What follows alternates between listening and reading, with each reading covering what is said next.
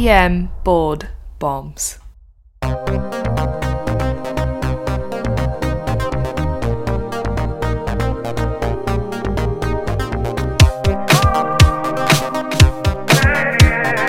Welcome back to another EM Board Bombs podcast where board studying continues to be enjoyable. We really need to change that intro to board and life setting. More and more, we're just preparing you for life skills as well as board pearls. Today, thankfully, I get to do my own proper introduction. I'm Blake Briggs. Thanks for joining us. For each 15-minute episode, you can gain high-yield board knowledge, as we like to say. Come for the stems, but stay for the content. We're on Twitter and Instagram, taking over the world, at EM Board Bombs. It's just another Sunday for us. And we like to plug our premium podcast, EM Rapid Bombs. If you enjoy EM Board Bombs but want a TikTok version of our podcast, that's what our Rapid Bombs podcast is. If you also like YouTube Shorts instead of TikTok videos, then that's fine. Same thing. Premium podcast, EM Rapid Bombs. Don't waste your time studying for boards. Do both at the same time, studying for clinical practice and boards. We have over 200 podcast episodes on EM Rapid Bombs now. Each episode is just 2 to 4 minutes, where we drop high-yield bombs in question-answer format, so it gets seared into your memory. On average, we drop usually about 3 to 4 episodes a week, so you get a new podcast delivered very, very often. So don't waste your time studying just for the test with traditional question banks. Optimize your time by listening to our board pearls that will help you with the test, but more importantly, with life. Because we all know boards suck and life is more important. You can sign up for EM Rapid Bombs on emrapidbombs.supercast.com. You can look at the show notes of this podcast as well. Click on the link. And finally, you can just go to our main website, emboardbombs.com, and there's plenty of banners and announcements that will direct you. Remember, we have our trial, the Titrate Up plan, where you get 24 hours free of the Rapid Bombs. Check it out, see if it's for you. So Iltafat will not be joining us today. You probably guessed that by the fact that he didn't make a joke about introducing me like he normally does. He is actually meeting with an architect today to add a, quote, room of requirement to his house. I'm not sure how that will fit, but he assures me that it only appears when someone is in very great need of it and contains what he would need at the time. Interesting. I'm going to let that simmer for a minute so I can process it. So a 73-year-old male presents to the ED from home with a change in mental status. EMS states that the son came home to find the father hadn't showered in days and was acutely confused. He appeared agitated and had a tremor as well. His son states the father takes something for his bipolar disorder. When you ask the patient what he takes, the man states, "I had to take all the pills in order to beat this Wordle. I needed all the brain power yesterday." His son interjects and says that the word you start with on Wordle really defines who you are. He is ataxic and nauseous, vomiting several times en route with EMS. Which is the best next step of management? Choice A, arrange lipid emulsion therapy. Choice B, start IV fluids. Choice C, whole bowel irrigation. Choice D, obtain EKG.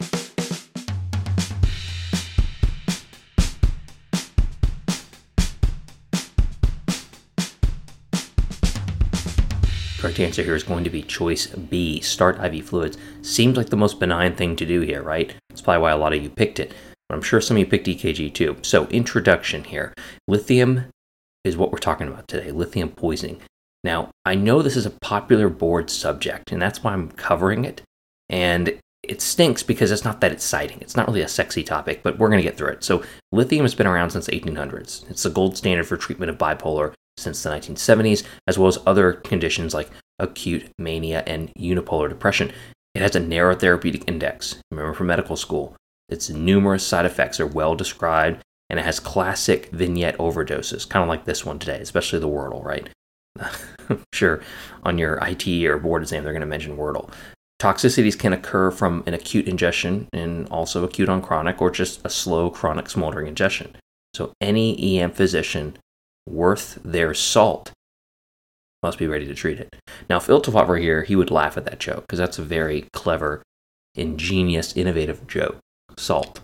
We're talking about lithium, so it's just Anyway, the exact mechanism of action of lithium is unknown. You will never be tested on it. And frankly, there's so many more interesting things in this world to talk about, and let's just move on because I don't want to talk about that anymore.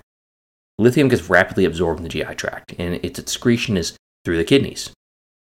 This is where it's really important here. A patient's renal function determines the elimination half-life, which is normally around 24 hours, but of course that can change with age and as renal function declines. I'm reminded of this being just like digoxin, right? This is that classic drug, narrow therapeutic index, and all you have to do is just off-kilter the therapeutic index a little bit, and you're in deep trouble. And this is just like digoxin. We'll get here why they're really similar in terms of the danger of prescribing this drug to certain patients and the risk of when renal function declines or volume status changes, these drugs can really cause some problems. So lithium is neither metabolized nor protein bound, which makes it has a bioavailability of like 100%. It goes everywhere in the body. And its therapeutic serum levels range between 0.8 to 1.2 milliequivalents per liter. But most people in levels should never exceed 1.2. So lithium levels are also affected by salt and water balance. This occurs because of the similarities between lithium and sodium. So what factors can lead to increased lithium absorption? Well, anything that causes sodium and volume depletion. And like we said earlier, conditions like vomiting, diarrhea, febrile illness, renal insufficiency, excessive exercise, water restriction, too much sweating, low sodium diet, congestive heart failure. Well, those can all enhance lithium reabsorption in the kidneys. It's handled just like sodium. So let's talk about some presentations here. Lithium poisoning occurs in a vulnerable population, like those with mental illness, those with poor living conditions, and the elderly. It can be really a dangerous drug. It causes a battery of adverse effects. There's another pun, battery, get it, lithium, that aren't necessarily associated with toxicity. So big pearl here. Lithium levels do not always correlate with clinical symptoms. Serum lithium levels reflect only extracellular lithium concentration, but it's the intracellular concentration where lithium exerts its effect. Really important here. This is just like digoxin, where you get a digoxin level and it might help you, it might not, but you treat the patient. It's the most important thing here. So as we go through these clinical symptoms, just remember that even if they have a normal or innocuous looking lithium level, it is really important here you don't dismiss lithium overdose as an issue in a lot of these patients. Very narrow therapeutic index. So the diagnosis of lithium toxicity is clinical. It can be confirmed with serum lithium levels, but you need to treat the patient. Toxicity can lead to multi-system dysfunction that's potentially fatal. When the patient arrives to the ED, you want to get serum lithium concentrations and repeat them every 2 to 4 hours to watch for any changes. Lithium levels of 1.5 can cause mild toxicity. That's only like decimal points above the regular range, right? So you can clearly see that this is an area where just a small tweak can cause some devastating consequences. Levels greater than 2.5 are a medical emergency. So you can confirm toxicity based on the lithium serum concentration, but remember, a single normal lithium concentration does not rule out lithium toxicity. Really important here. So the clinical signs and symptoms of toxicity can vary depending on the type of poisoning. Again, this is where we break it down into 3 different groups: chronic, acute, and acute on chronic. Chronic overdoses are accidental, very commonly seen in elderly patients. Acute overdoses, well, you guessed it, are often attempted suicide. And then acute on chronic overdoses is usually a patient on chronic therapy, but some type of super therapeutic ingestion or an alteration in excretion. So chronic lithium poisoning is the most common cause of toxicity of lithium. Let's keep that in mind. We all like to think that overdoses and toxicities of these drugs is due to suicide attempts. Well, not true. Chronic lithium toxicity is the most common cause of toxicity, again, due to accidental ingestion, decreased excretion. In chronic lithium toxicity, neurologic signs and symptoms dominate. They're usually evident on presentation as they had time to develop gradually. You're going to see tremor, sluggishness, ataxia, confusion, agitation, neuromuscular excitability, all that jazz. So polyuria and polydipsia can be seen in patients on chronic lithium therapy, and this is due to the risk of development of nephrogenic and central diabetes insipidus. Chronic therapy also leads to thyroid dysfunction, hypothyroidism. You're probably sitting there wondering, oh my God, what did I just get myself into? This is an emergency medicine podcast, and you are talking about things that I haven't heard in a long time, since like step 1. Now that's a name I've not heard in a long time. Don't worry, you're not going to diagnose diabetes insipidus in the ED. Just know that chronic therapy on lithium and chronic overdose is going to lead to a lot of those changes that you learn about in medical school that are endocrine related, thyroid issues, diabetes insipidus. These are things to look out for. So let's talk about acute lithium toxicity. So the patient history and recent illnesses are important to ask about. The clinical presentation is normally gastrointestinal signs and symptoms in acute toxicity. So gastrointestinal signs would include nausea and vomiting, abdominal pain, diarrhea. These types of toxicity are usually due to an overdose or a decline in renal function. Again, similar to digoxin in this case. Vomiting and diarrhea can cause a really bad cycle of worsening dehydration, bad renal function, and then of course you can't excrete lithium. Unlike chronic toxicity, neurologic changes are rare on the initial presentation in acute lithium toxicity. They take time to develop. So the neurologic signs and symptoms are the same ones we talked about for chronic. And just to remind you what they are, they're going to be very kind of strange, abstract encephalopathic signs. Tremor, sluggishness, ataxia, confusion, agitation. And if the severity worsens for both chronic and acute lithium poisoning, you're going to get really scary things that occur, like seizures, status, encephalopathy, coma, that kind of jazz. With treatment, though, the resolution of neurologic problems could take days to recover to weeks to recover. Sometimes they may not fully resolve, which is frightening. So let's talk about the management. This is pretty much the meat of what you need to know for the boards. And I've seen a lot of questions related to this. As always, ABC's first, of course. For any poisoned patient, any drug that impairs kidney function should be ceased, taken out, that kind of jazz. I feel like I'm nephrology rounding my patients. They always use this template note wherever I trained, and they had this template, and it was always the same no matter what. It was like, stop giving nephrotoxic drugs. It was like every service would be like, yeah, we know, we can't really avoid a lot of them, sorry. So of course you will need the ordering of usual toxicologic panels and an EKG. That was choice D. And we'll get to why that was wrong for a second here. Since toxicity can occur with therapeutic lithium levels, treatment should not only be based on lithium concentration, but also the signs and symptoms as we talked about. So here's the correct answer: IV fluids. You want to start those early, start those aggressively if you suspect lithium toxicity. They're initiated at twice the maintenance rate, or like 2 to 3 liters. And you want to do that to replace GI losses from vomiting, diarrhea, also to help maintain GFR for the patient. And it's really essential here that you want crystalloid hydration to enhance lithium clearance. This is really critical. I know it sounds hokey, like I'm giving IV fluids, whatever, but this is really important. Especially in patients with diabetes insipidus, you want to watch closely their labs, repeat their chemistry panels every 2 hours or so, and keep a close eye on these patients as you rehydrate them. Now, remember that activated charcoal does not help. And whole bowel irrigation, which you're thinking polyethylene glycol solution, and you can use those in awake asymptomatic patients presenting within 3 hours of ingestion. This really gets into the weeds of lithium management. This is a rare, uncommon scenario where patients would present with large, extended release preparations, like 10 to 15 tablets, something insane, and somehow they present within 3 hours. We all know that this is not that common, and this is a select group of patients. Most commonly, patients present to the ED greater than 3 hours after ingestion with symptoms, so you're not going to be able to use this technique, but I just have to mention it because it's not like a, heck to the no, don't ever use it sort of thing. It's important to consult nephrology early, and this gets into really the last part of the management section. Patients will likely need hemodialysis if they have a severe enough overdose.